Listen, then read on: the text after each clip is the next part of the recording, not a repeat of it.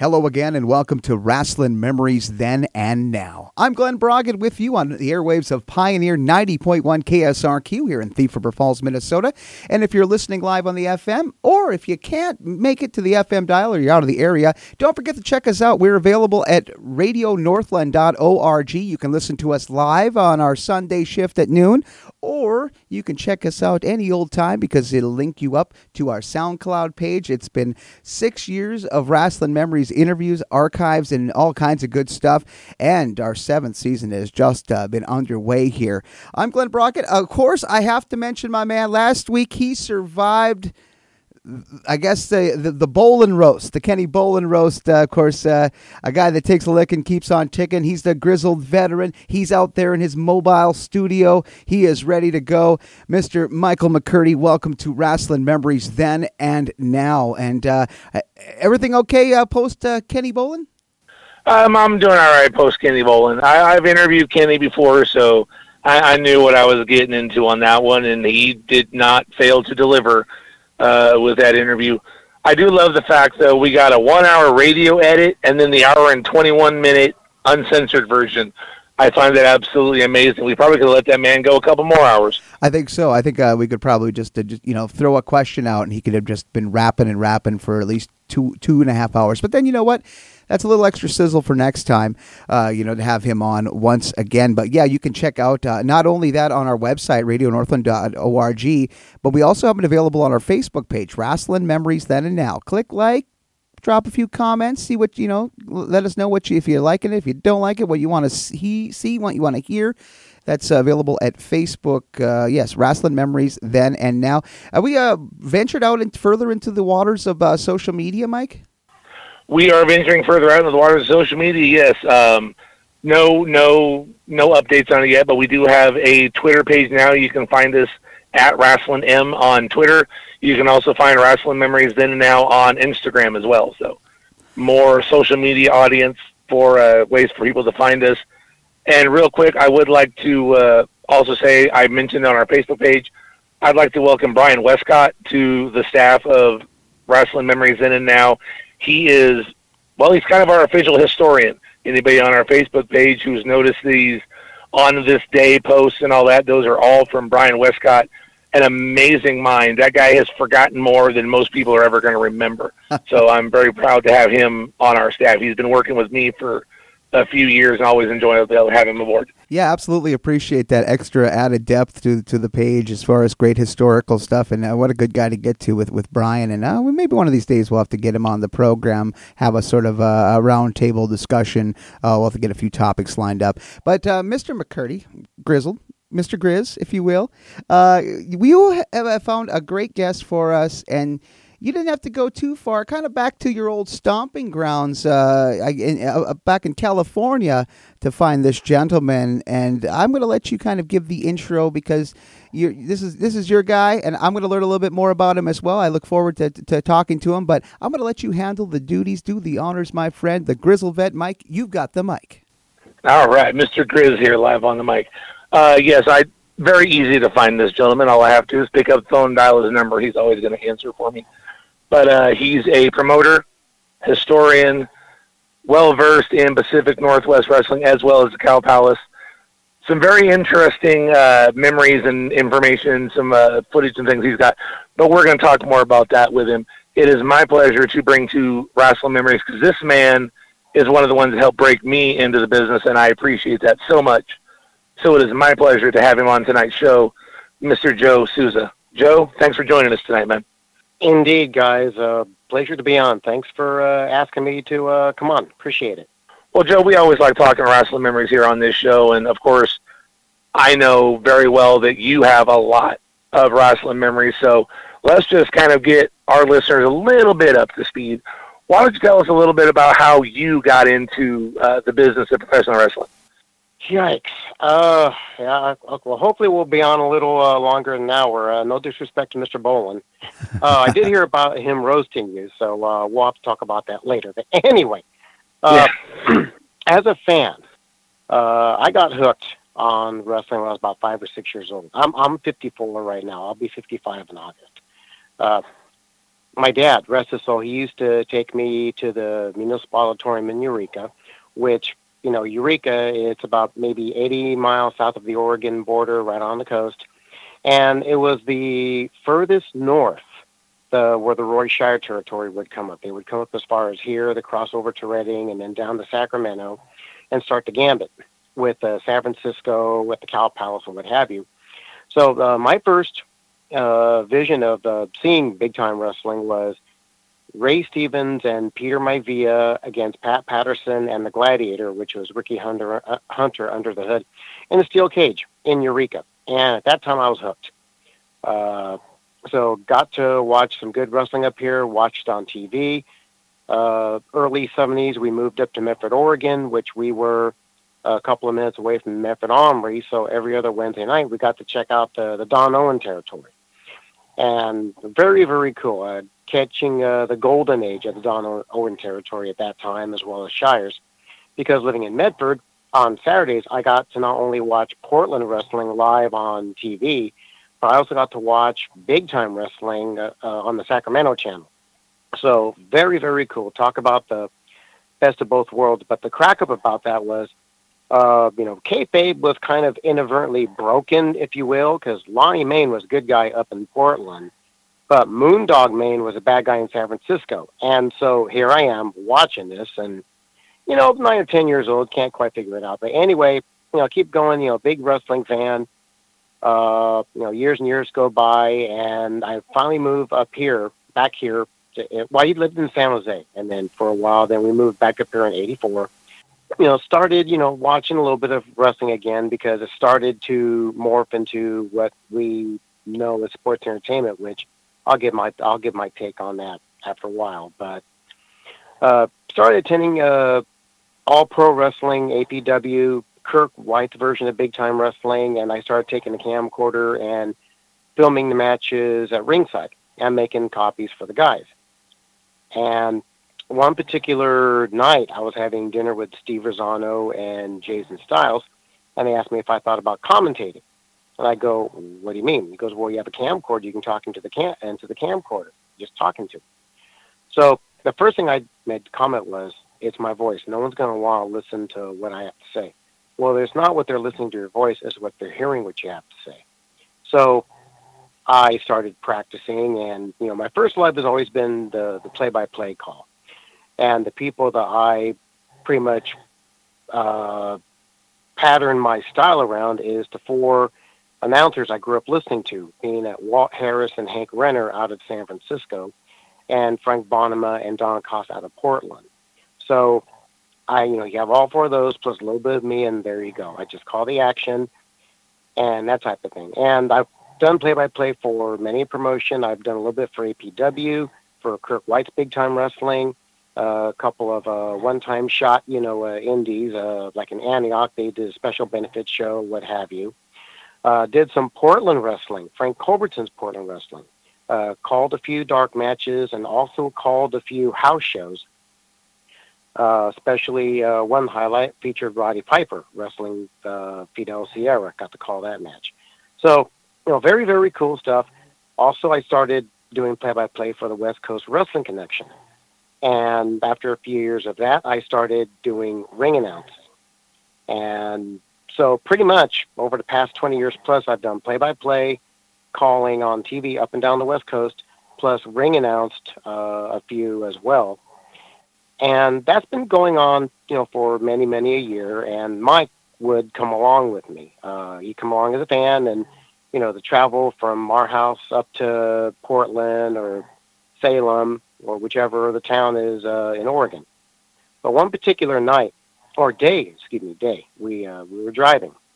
And out of left field, Mike tossed this question to me. He goes, "Joe, what would it take to do a show in our hometown?" And like, "What?" And he repeated it again. And I go, "Are you talking like a bot show?" Or he said, "No. You've been in enough dressing rooms and you've done, enough stuff where, probably one of the last things on your bucket list is to promote or book a show, and I'd like to help you with that." And I told him, money is the issue, and he proceeded to tell me, don't worry about it. And I told him no. I go, I'm telling you right now, you're going to lose money. And I kid you not, for 3 years, Mike pestered me. Joe, let's do this. No. Joe, no.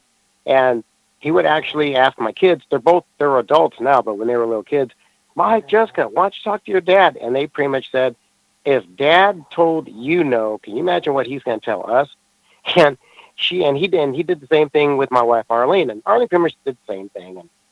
And he kept going, for 3 years plus. And finally, I asked him, I go, are you sure you want to do this? Because there's a lot riding on what is going to happen. Because for starters, we don't have a ring, let alone we don't have any talent. And the nearest talent is 7 to 8 hours to the north and to the south. So anything can happen. And it's kind of like the mafia thing. Once you're in, you're in. There's no turning back. So he said, yeah. I said, okay, so we did it. I secured a ring, so I thought.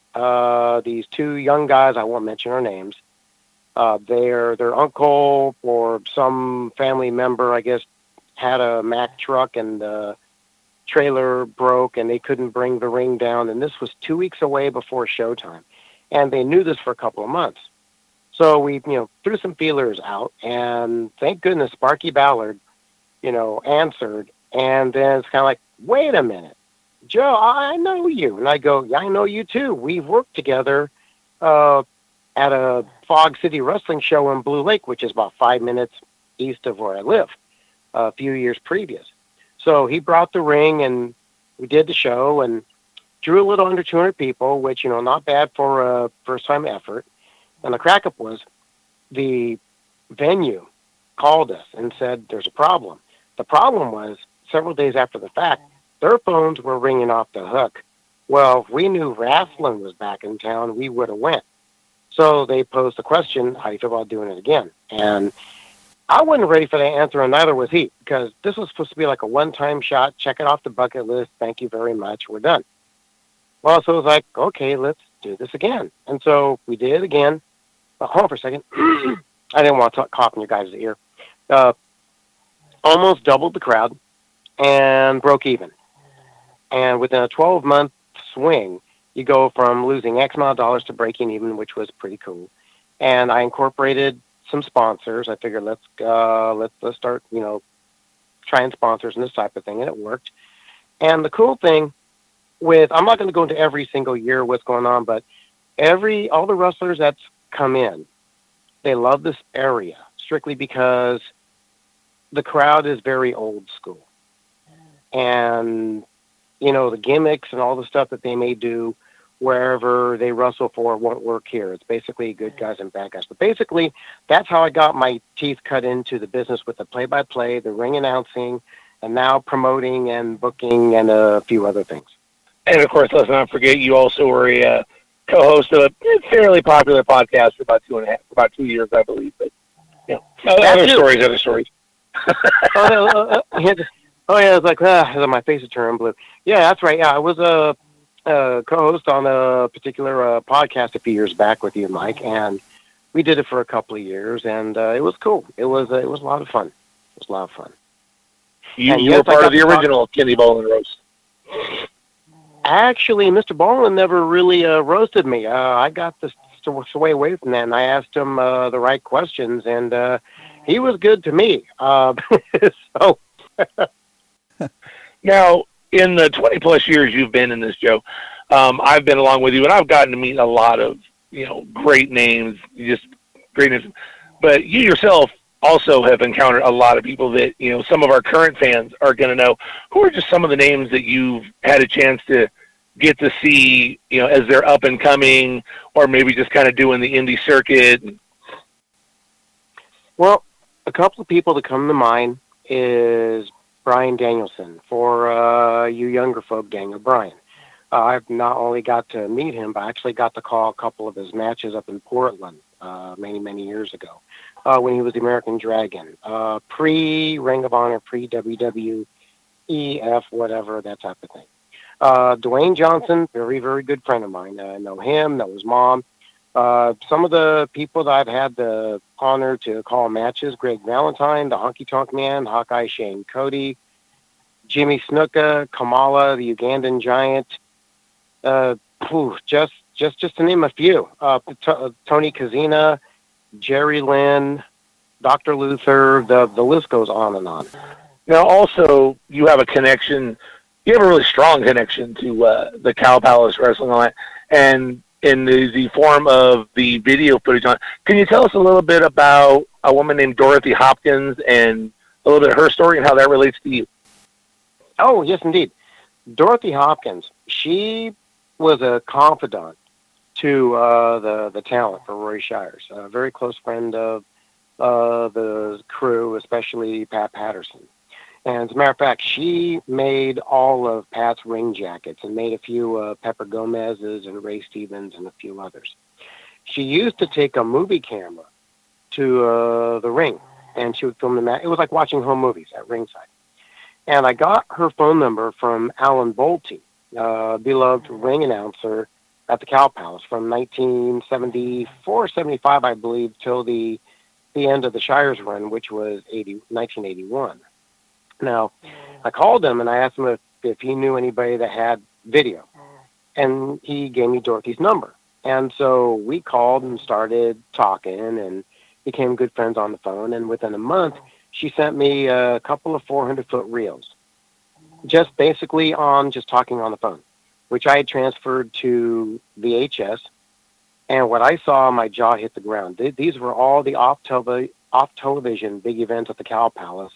Not complete matches because, like I said, 400-foot reels is only a certain amount of time. So a lot of important stuff like Pat Patterson's babyface turn, Pat versus Ray, Pat versus Lonnie Mae. It was mostly a Pat. Well, fast forward a couple of years later to early 1989. We go down to San Francisco, and I meet Dorothy, and we hang out the whole day. And at that time, she was planning on moving to Kemar, Louisiana. And she gave me all of her film, and she gave me one of the beautiful ring robes that she was going to have Pat wear, but it was more or less for Ripper Collins. But, well, unfortunately, stupid things happen with the robe, and I'm not going to go into that. I kick myself in the pants every so often. But back to the film. So I hung on to the film because she was planning on moving to Kemar, Louisiana. And as soon as I hear from her, I would mail her the film. Well, she says, if you don't hear from me, Joe, the film is yours, and I trust you'll do the right thing. And I'm kind of thinking, what? You're kidding. Well, that was that. She moved to Kemar, and I never heard from her again. Meanwhile, 1991 comes, and Don Owen just lost TV, but he still ran for like maybe a few more months. So we went up to Eugene and Portland for a Friday night and Saturday night show. And that Friday night show, I got to hang out in the back with Playboy Buddy Rose, Ron Don Harris, the Bruce Brothers, Mike Miller, Steve Dahl. Well, anyway, me and Buddy, we talked a lot, and I mentioned Dorothy Hopkins, and he mentioned, she died a year ago. I went, no. It turned out she went to find her final resting place in Kemar, Louisiana. I don't know if she knew anybody there, but that was the place she found, and, she's no longer with us. But I told Buddy what I have, and he said, oh, my God, do you know what you have? Well, several $100s later, I had them all transferred to VHS, and it's basically I have 13 hours of footage from the Cow Palace from 1972 to 1978. Even some of the gimmick matches, the Battle Royals, Andre the Giant, Jack Briscoe defending the world title twice against Lonnie Main. Anybody that you mentioned that went through the Cow Palace for Shires, I have on video at least a few seconds to a few minutes, which I've transferred to DVD. I have a DVD recorder, and I've edited a few things for Pat Patterson, which on Pat's documentary on the WWE Network, the thing that he did when he plugged his book and what have you, there's a little bit of footage, which is my footage, that made it there, as well as another dear friend, James Fitzpatrick. He has a little bit of awesome footage there, too. But, yeah, that's the story with, besides the stuff that's been floating around, the TV tapings and what have you, the Dorothy Hopkins footage, I can safely say it belongs to me. So, there you go. And this is footage that, so our listeners understand, this is footage you're not going to find on, the WWE network or another streaming network. This is officially just your footage. This is home video footage that's not available. Right.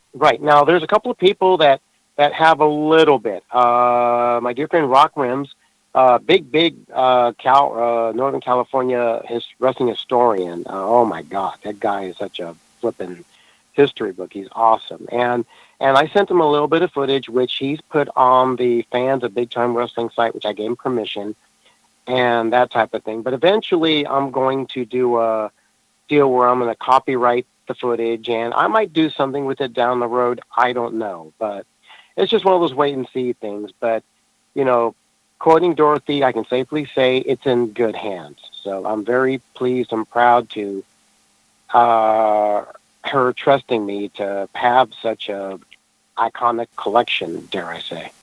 All right, well, I'm going to bring Glenn into the conversation because I'm sure he's heard a few names in there that he'd like to ask a little more about. So, Glenn, I'm going to hand the microphone over to you. Oh, thank you so much. And first of all, I want to ask just about those tapes. Have you received any any sort of extra attention, any offers for those tapes to kind of take care of them, take them off your hands, or has it been kind of quiet on that front through the years? Because this is some really good lost stuff that previously could have been just lost to the scrap heap of history. Through the past several years, there's been a couple of people that have asked. And there's a couple of people that actually have a little bit of it, and they tried to sell it, and they would call me and, hey, I hear you like Cow Palace footage. Why have this? And then I kind of politely say, well, yours is grainy. Yours is like 6th or 7th generation. I have the original. And no, I'm not interested. So, there's been a few inquiries, but I just want to really keep a tight grip on it. And eventually maybe I might, release it, for sale or start, putting it out on the Friends of Big Time Wrestling site. Or another thing I've been kind of thinking about is the Professional Wrestling Hall of Fame, the real Pro Wrestling Hall of Fame in Wichita Falls, Texas. So there's so much stuff going by, but of course I won't, I'm not going to leave empty-handed. I'm going to make sure I have a set at least for myself. But there's been a lot of people asking. Because, the names I just mentioned, Stevens, Patterson, Gomez, Shibuya, Saito, even some of the people that made it to Cow Palace once or twice, like Ivan Koloff, Bob Roop. I even have a little bit of footage of Nick Bockwinkel at the Cow Palace. Oh, that'd be great in to a see. Match where hang on to your hat, because Mike gave me heads up, because you're in Minnesota, you're an AWA guy. He lost to Tony Rocca. Imagine that. Get out of here. No, for real. And I'm pretty sure when Nick came in, this was probably one of the few times that, when Ray came in, with Nick from Minneapolis, because Ray was still a big-time babyface here. And so he probably came in the headline to take on Pat or something, and he talked Roy into putting Nick on the undercard against Tony Rocca. So, that's... that, like I said, just assumption. Mm-hmm, mm-hmm.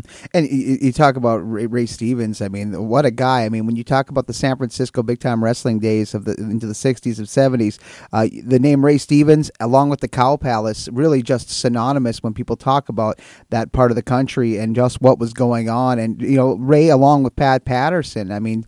Some of the big guns here that have also had some great success in the territories, but have a real special place in the heart of fans in Northern California. Oh, yes, indeed. Even to this day. People, the young folk can talk about, Hogan and, The Rock and Austin and all the other current talent, per se.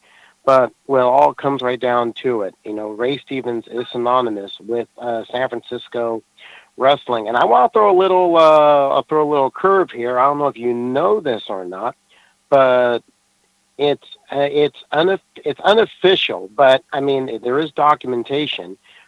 Ray in 1967, I believe, he defeated Bruno Sammartino to win the Worldwide Wrestling Federation Championship at the Cow Palace. And that was just one of Bruno's. Did he make a lot of appearances out there? Didn't sound like he made too many appearances, but really, he went over. Stevens went over clean. Well, Bruno wrestled in San Francisco a couple of maybe twice, and I'm assuming this might be one of the trips to Japan. And back in those days, there was no cable TV, no internet, so the people in New York. I mean, Bruno, for all I know, he may have gotten injured per se, and so he was gone for a few weeks, but. No, they did a big thing in San Francisco where Bruno would defend the world title against Ray's U.S. title versus title. And it was never acknowledged in New York, not even close. But, yeah, Ray won the match on the countout, and back in those days, the countouts were considered clean finishes. So he won the match and the title, but then they had an emergency meeting, according to Walt Harris, because I also have on audio tape. I transferred from reel-to-reel audio tapes, the audio of the Shire TV tapings on Channel 2 from the 60s, where that was like the hot spot where Ray was the big-time bad guy. Somebody had one of those reel-to-reel tape recorders and put the microphone in front of the TV and recorded. I have from 1965 to 1969 or 70. It took me 3 years to transfer all of it to audio cassette, but it was a labor of love. I mean, got it done, that type of thing. But I guess the storyline was, Ray won the match, but there was an emergency meeting where Ray was stripped of the title, given back to Bruno, because the way he won it, he cheated, ref took a bump, Ray gives Bruno a low blow, which shoots him out of the ring, and Bruno got counted out. And then Ray he was on probation for 60 days. He got fined $1,000. And if he got caught doing anything like that again, he'll be suspended for 2 years, which set up the rematch the next month at the Cow Palace, which they went the full 3 falls of the 2-hour 3-fall match.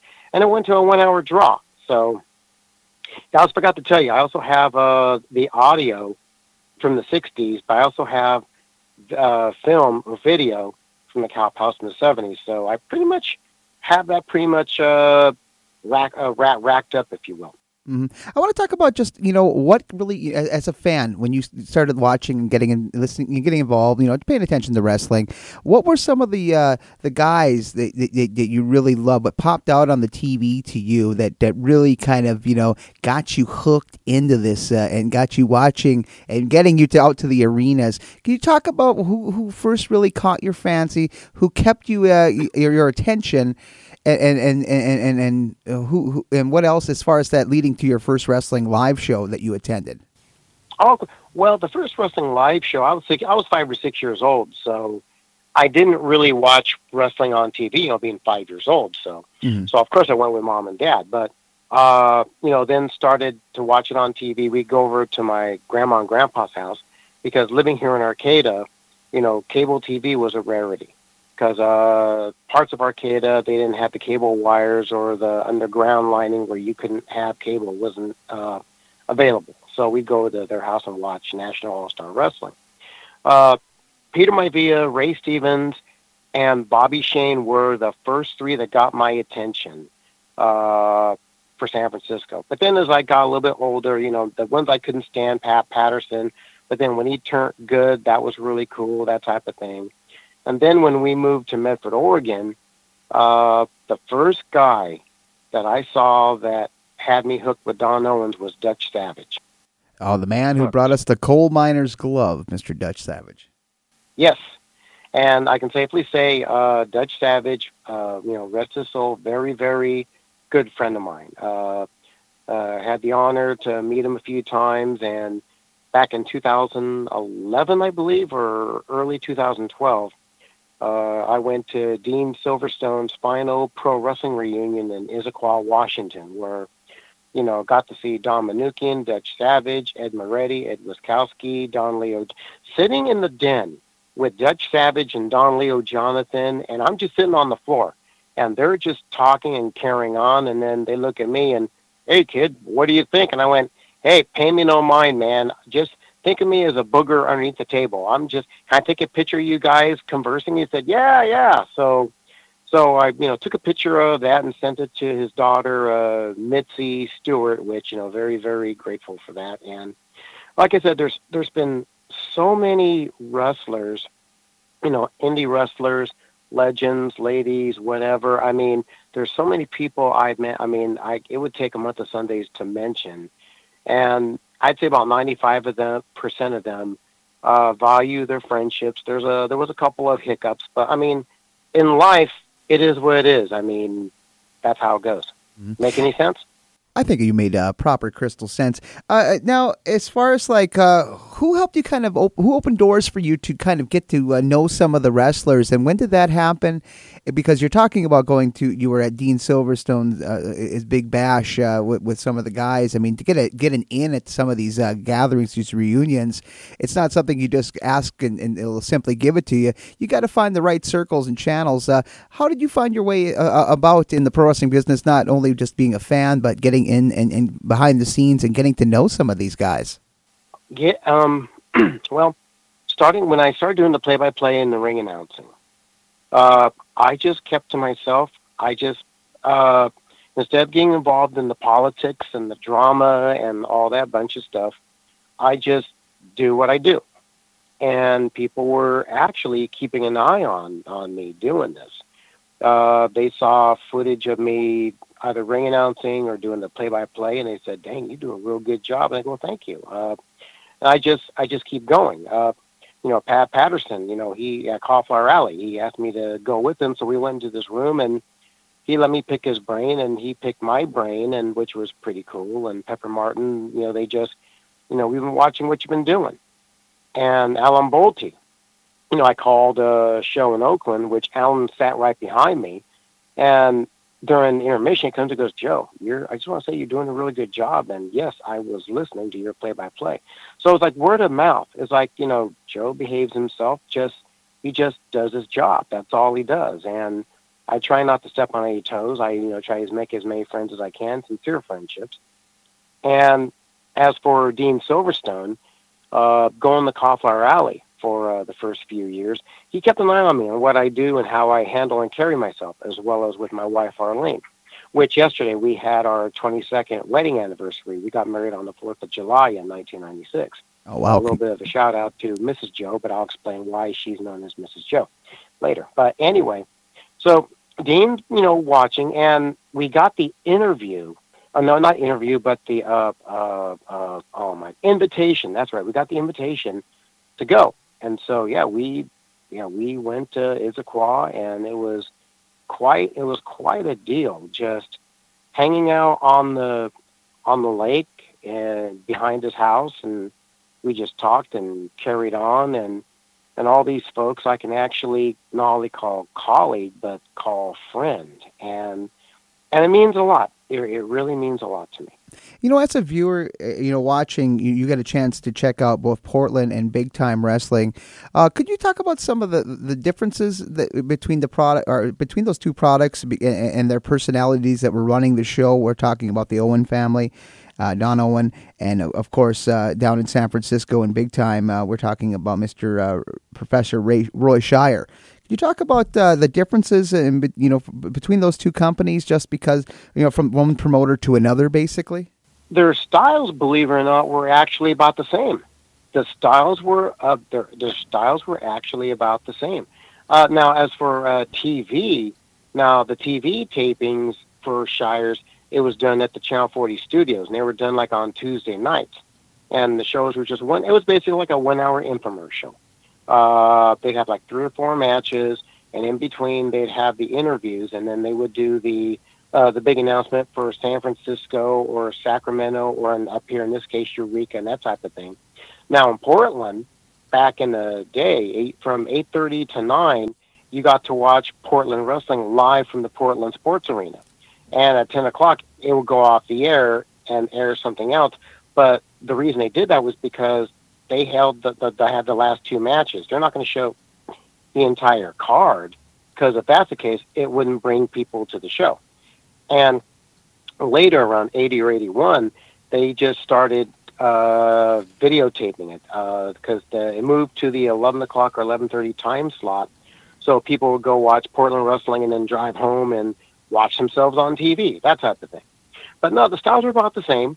Some of the characters were mixed. For example, Dutch Savage, big time baby face up in Portland, big time heel in San Francisco, because every time he came down, he would wrestle Pat Patterson.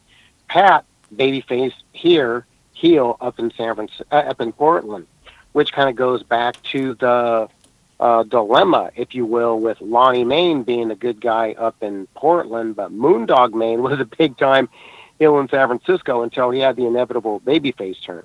But very, very solid crews, both Shires and Don Owen. As for the politics and all that, not too sure about it. I still haven't really read through Rock Rims's book yet. I'm kind of going through like a kid in a candy store. But very, very solid. They both promotions did not insult the intelligence of the wrestling fan. If they did something because it meant something, whether it be a babyface turn or a heel turn, and that's what I incorporate in my promotion, Rumble in the Redwoods. The same philosophy, the same mentality, and the fans have really grasped it and embraced it with both arms. Mm-hmm. Now I hope that explains it. I think you made a good accounting for yourself there. But Joe, I want to talk about the territories, and I want to talk about in the 80s when the things started to wind down with some of these big parts of the country, these big wrestling hotspots were suddenly either going out of business or fighting to the bitter end before finally going out of the business. What can you remember in your own personal account, with the territories and the system, it's starting to die? When did you start to notice that these companies were starting to kind of fall back in the shadow, of course, of what Vince McMahon was starting to bring in with what would become more designated as sports entertainment? Oh, it was a really tough time for me because January 15th, 1980, my dad passed away. And he was only 43 years old. Died of emphysema. He was the one that got me hooked in wrestling. He'd take me to the matches and that type of thing. About that same time, the San Francisco stuff started to slow down. I heard Hank Renner, we're no longer running. We'll see you next week from wherever. And it's like, what? And it was no longer on Channel 44. But then again, a week later, on the Spanish-speaking channel, they were airing big-time wrestling, but it wasn't the big-time wrestling that I've watched with the Shires. You see, Don Owen actually had two shows, had Portland Wrestling and had a syndicated show called Big Time Wrestling, which was 1 hour.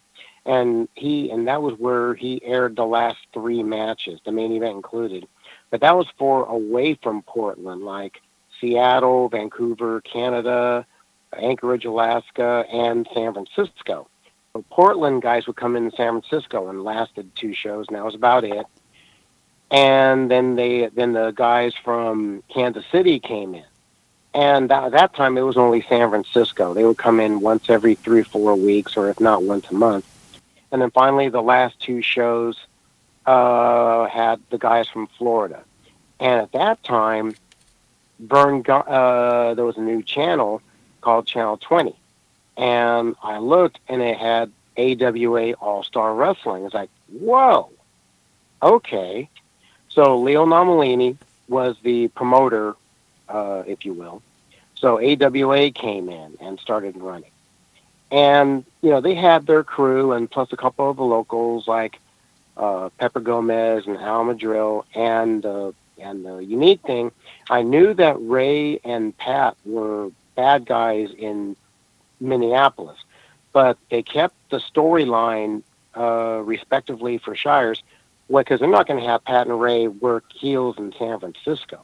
So, Pat and Ray would be, the ultimate baby faces as usual, and they would be beating up Bobby Heenan, Nick Bockwinkel, and that type of thing. And, so it was weird, but I didn't know what was going on.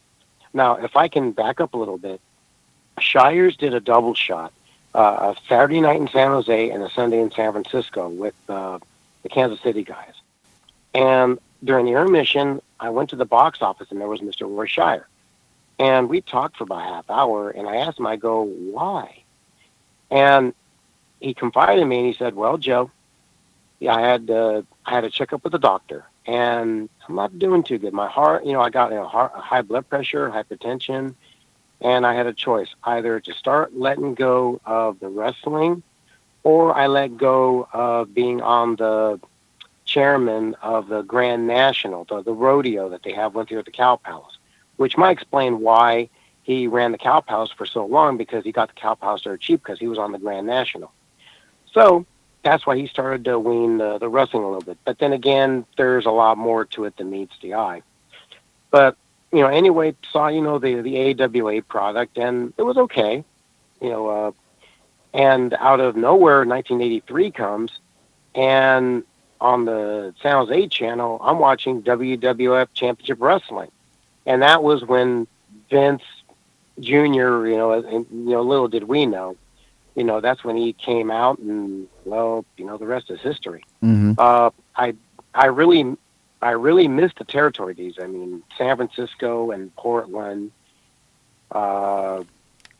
Say what you will. There's a lot of pissing and moaning about there's no competition and our shows ratings wise are really bad. Well, if you keep airing the same stuff over and over again, it's like, get a clue. People want to see pro wrestling. They don't want to keep watching sports entertainment. But once again, that's just my opinion. Mm-hmm. So. That had to have broken your heart, though, to see these territories start to fall, and then you turn on your TV and you're starting to see more of a nationalized product with Vince McMahon and the WWF, with names that you may have remembered and may have known, but it just didn't seem quite the same as the old school territory stuff.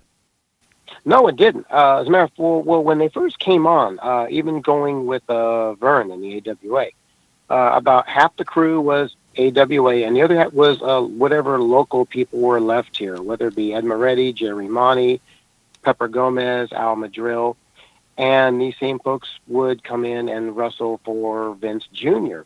The first WWF show I went to was in San Jose at the Municipal Stadium, a little minor league ballpark. It was raining, and it wasn't that bad. And it wasn't that bad of a show. The main event was Andre against Big John Studd, which he slammed Studd, and then had Jimmy Snuka against Morocco, which they both wrestled for Shire. So no surprise to the fans there. Pat Patterson took on Alexis Smirnoff. Once again, no surprise there, because Smirnoff and Patterson, Shire alumni. Red Bastien, Steve Party, Buddy Rose, Rocky Johnson. So there was a lot of a local feel, but, give or take several months to a year, that all got weaned out to basically what you saw on TV. It was just them that they showed up. Mm-hmm. I'm going to bring back the grizzled vet, Mike McCurdy, who's out in his mobile studio. Mike, I'm going to bring you in to, we've got some time left in the program, but I'm going to let you kind of carry the load here for the next few minutes with Joe. All right, well, Joe, what I'd like to talk about a little bit now is, we've talked the territories and kind of the dissolution of the territories, unfortunately, in the 80s. But what you've done, and I'm going to say you've done this, Joe, because I was there the first 3 years, but you took Rumble in the Redwoods, which was supposed to be, like you said, a one-night thing. It was our one and done. We weren't doing it again. And you've turned it sort of into your own territory. You brought an old-school pro wrestling back and created a small territory. And there are obviously the local territories around Texas, everywhere are popping back up. But let's talk a little bit about, Rumble in the Redwoods and how Oregon and San Francisco and the influence that they've had on your current product. Wow. Well, as you know, as a kid, that's what I grew up on, was San Francisco and Portland. And after the third show, the big, when you, moved to Texas, and there was a lot of talk, and, about, Joe, because, like I said, it does cost a pretty penny to do this and that type of thing, which, it ain't cheap. And the big question was, Joe, are you going to keep it going? And my kids came up and said, Dad, you've worked your butt off. It's old hat for you. You just keep it going. And I made the comment, I go, well, if I plan on doing this, there's got to be things that's, I got to see done the way I see fit. And so I talked to my daughter, Patty, and I go, here's the deal. Let's do up another sponsor deal with the condition, if the show doesn't go, they get their money back. And with some promotions, they actually, well, you please be our sponsor, but there's no guarantee we're going to do it, and we don't know if we can give you your money back and that type of thing. Kind of like a used car salesman thing. And I said, no, this is something that has to be done. And for the fourth show, it turned out that I had got like 22, 23 sponsors, and I went through the talent pool, and I booked it as I would watching a Shires or a Don Owen show. And I knew that the fans would clamor for this because, as you know, the fans here are very old school, extremely old school. To see a certain wrestler dress up like a clown or a genie or something in San Francisco, which might be the hip thing, would go like a fart in church here. So that person would have to go under his own persona or that type of thing. So went ahead, pieced it together, and had the Redwood Rumble, which is basically the Royal Rumble, but I can't say, Royal, so it was the Redwood Rumble. And I made a storyline out of it where Andre the Giant, she lost her match earlier that night, and she came storming back to win the Rumble, which a lot of the booking, which, we all know it's a work and, kayfabe, whatever. My style of booking is kind of like between Roy Shires and Don Owen. I only do the finish, and it's up to them to come up from point A to point Y, and then the rest is the go home. Now, the fourth show, the one thing I'm really proud on is I actually brought Gregory James and Barrett Brown here to do a dog collar match. And they were both nervous. I told them about it, and it's kind of funny. If Barrett, if you're hearing this, I love you, man. I love you too, Greg. He called me and said, hey, why can't we do just a high-flying grudge match? And I knew that they were nervous because they never had a dog collar match before. And I go, why don't you have a sit-down, Barrett? First of all, you go to dinner, and you see your plate. You have the entree, the vegetable, the dessert, and the garnish. What does the garnish do? Well, it makes the plate look good. That's what the dog collar and the chain is going to do. Because I'm assuming they were thinking I was expecting Craig Valentine and Roddy Piper at Starrcade or Killer Tim Brooks and Buddy Rose in point. I said, no.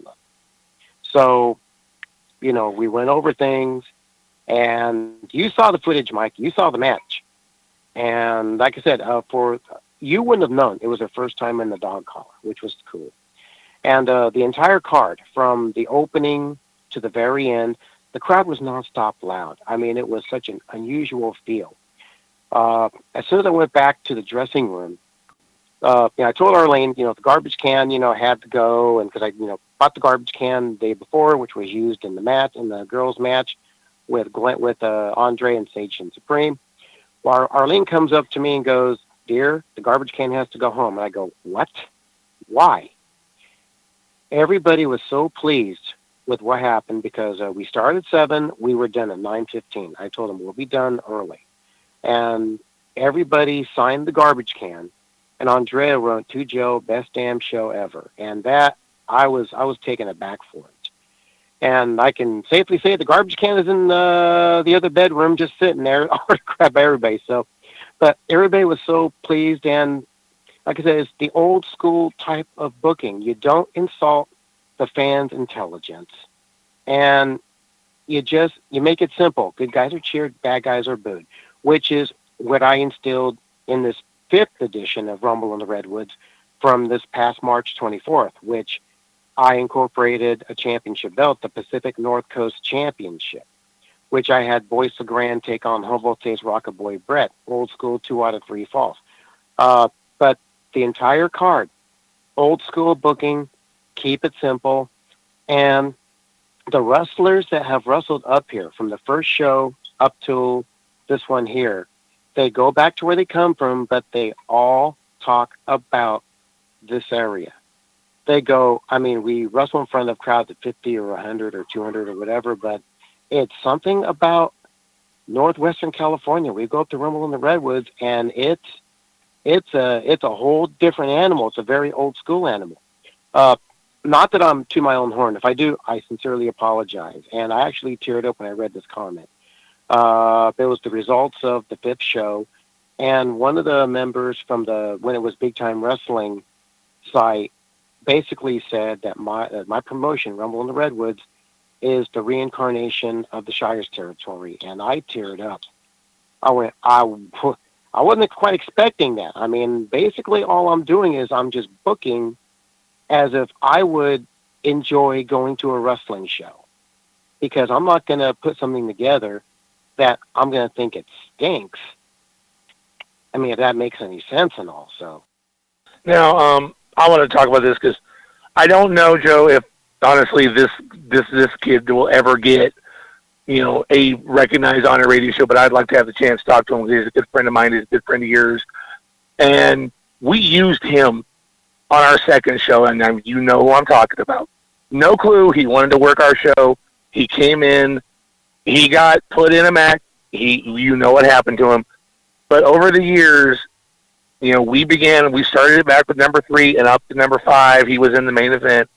I'd like you to tell our listeners a little bit about kind of the evolution of a young man named Rocket Boy Brett, who became the hometown hero in Humboldt County to show we basically created somebody that the fans got behind, and you can't do that in wrestling nowadays. No, Brett Walters, good guy.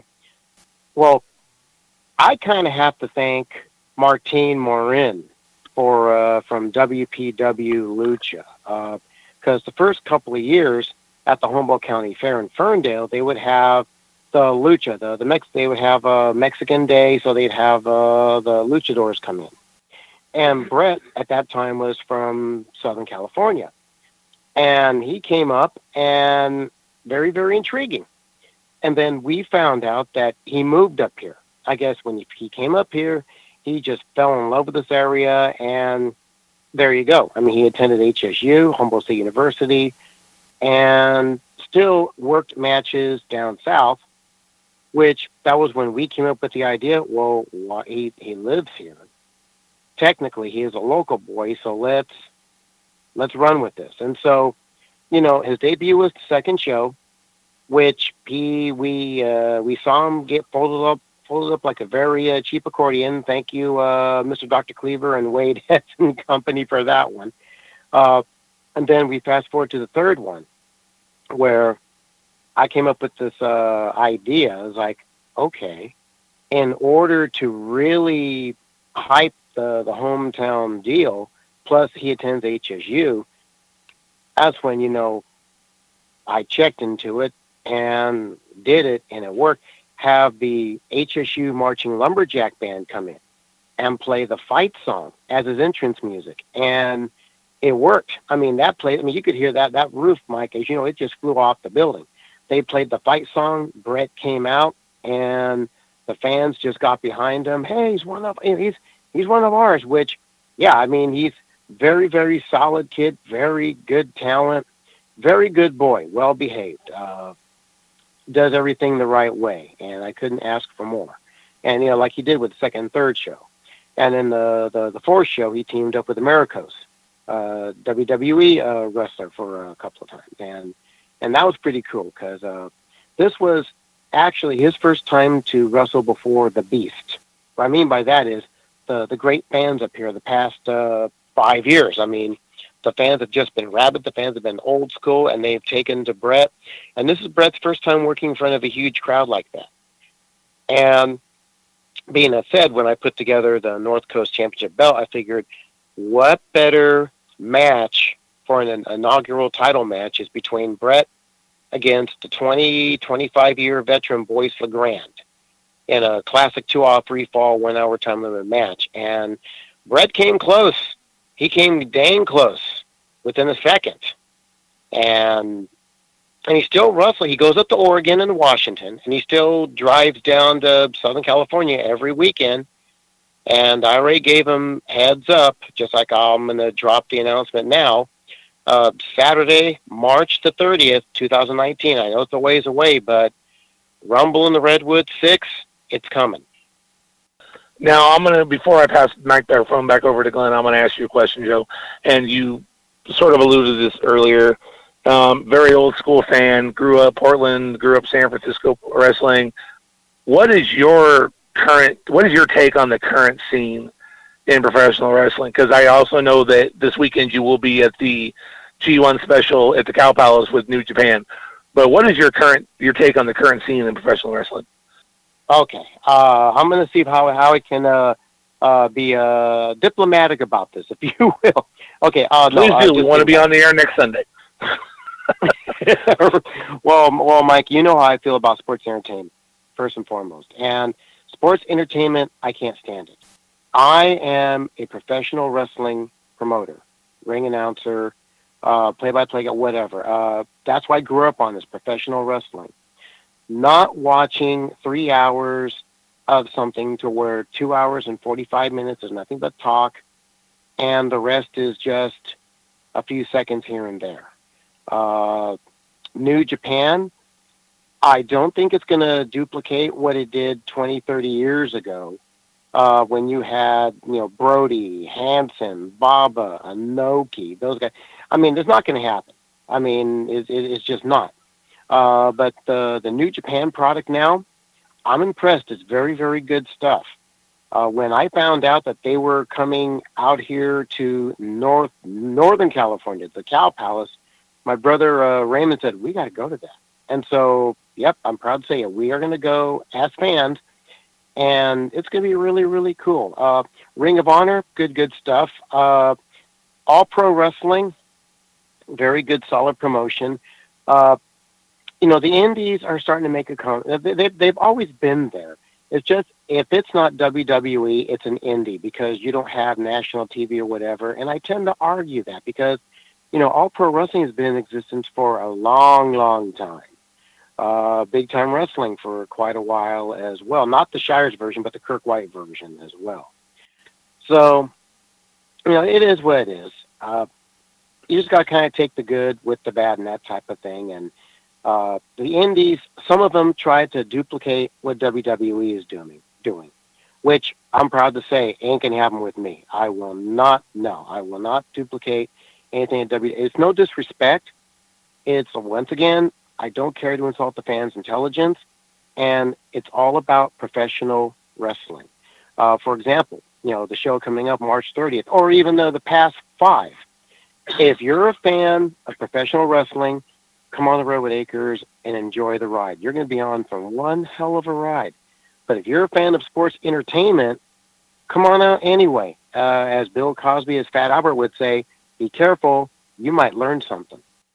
All right, Glenn, I'm going to pass the microphone over to you for any more questions. Well, actually, it's I looked at the clock on the wall. We've gone Broadway. Oh, the old timekeeper. We've gone Broadway. The old timekeeper is giving me the old stink eye, which means it's time to wrap up for this week's edition of Rasslin Memories. Of course, we're going to have to welcome Joe Sousa back on again in the not-too-distant future. We'll have to have a themed episode where we'll share some old wrestling memories, from personal standpoint. Glenn, if I may, real quick, can I do a plug or two real quick for a few seconds? Yeah. I was just going to say before we go, the floor is yours. Oh, okay. Well, first and foremost, indeed a pleasure to be on. Mike, great to work with you once again. Glenn, pleasure's all mine. And for any of the folks out there listening that want to get in contact with me, you go to Facebook. The name Joe Sousa, JoeSousa. You'll find me. I'm wearing my old school San Jose Earthquake soccer jersey, and I'm surrounded by my 3 beautiful kids, Jessica, Patty, and Michael. You'll see us. And also, please like the Rumble in the Redwoods Pro Wrestling fan page.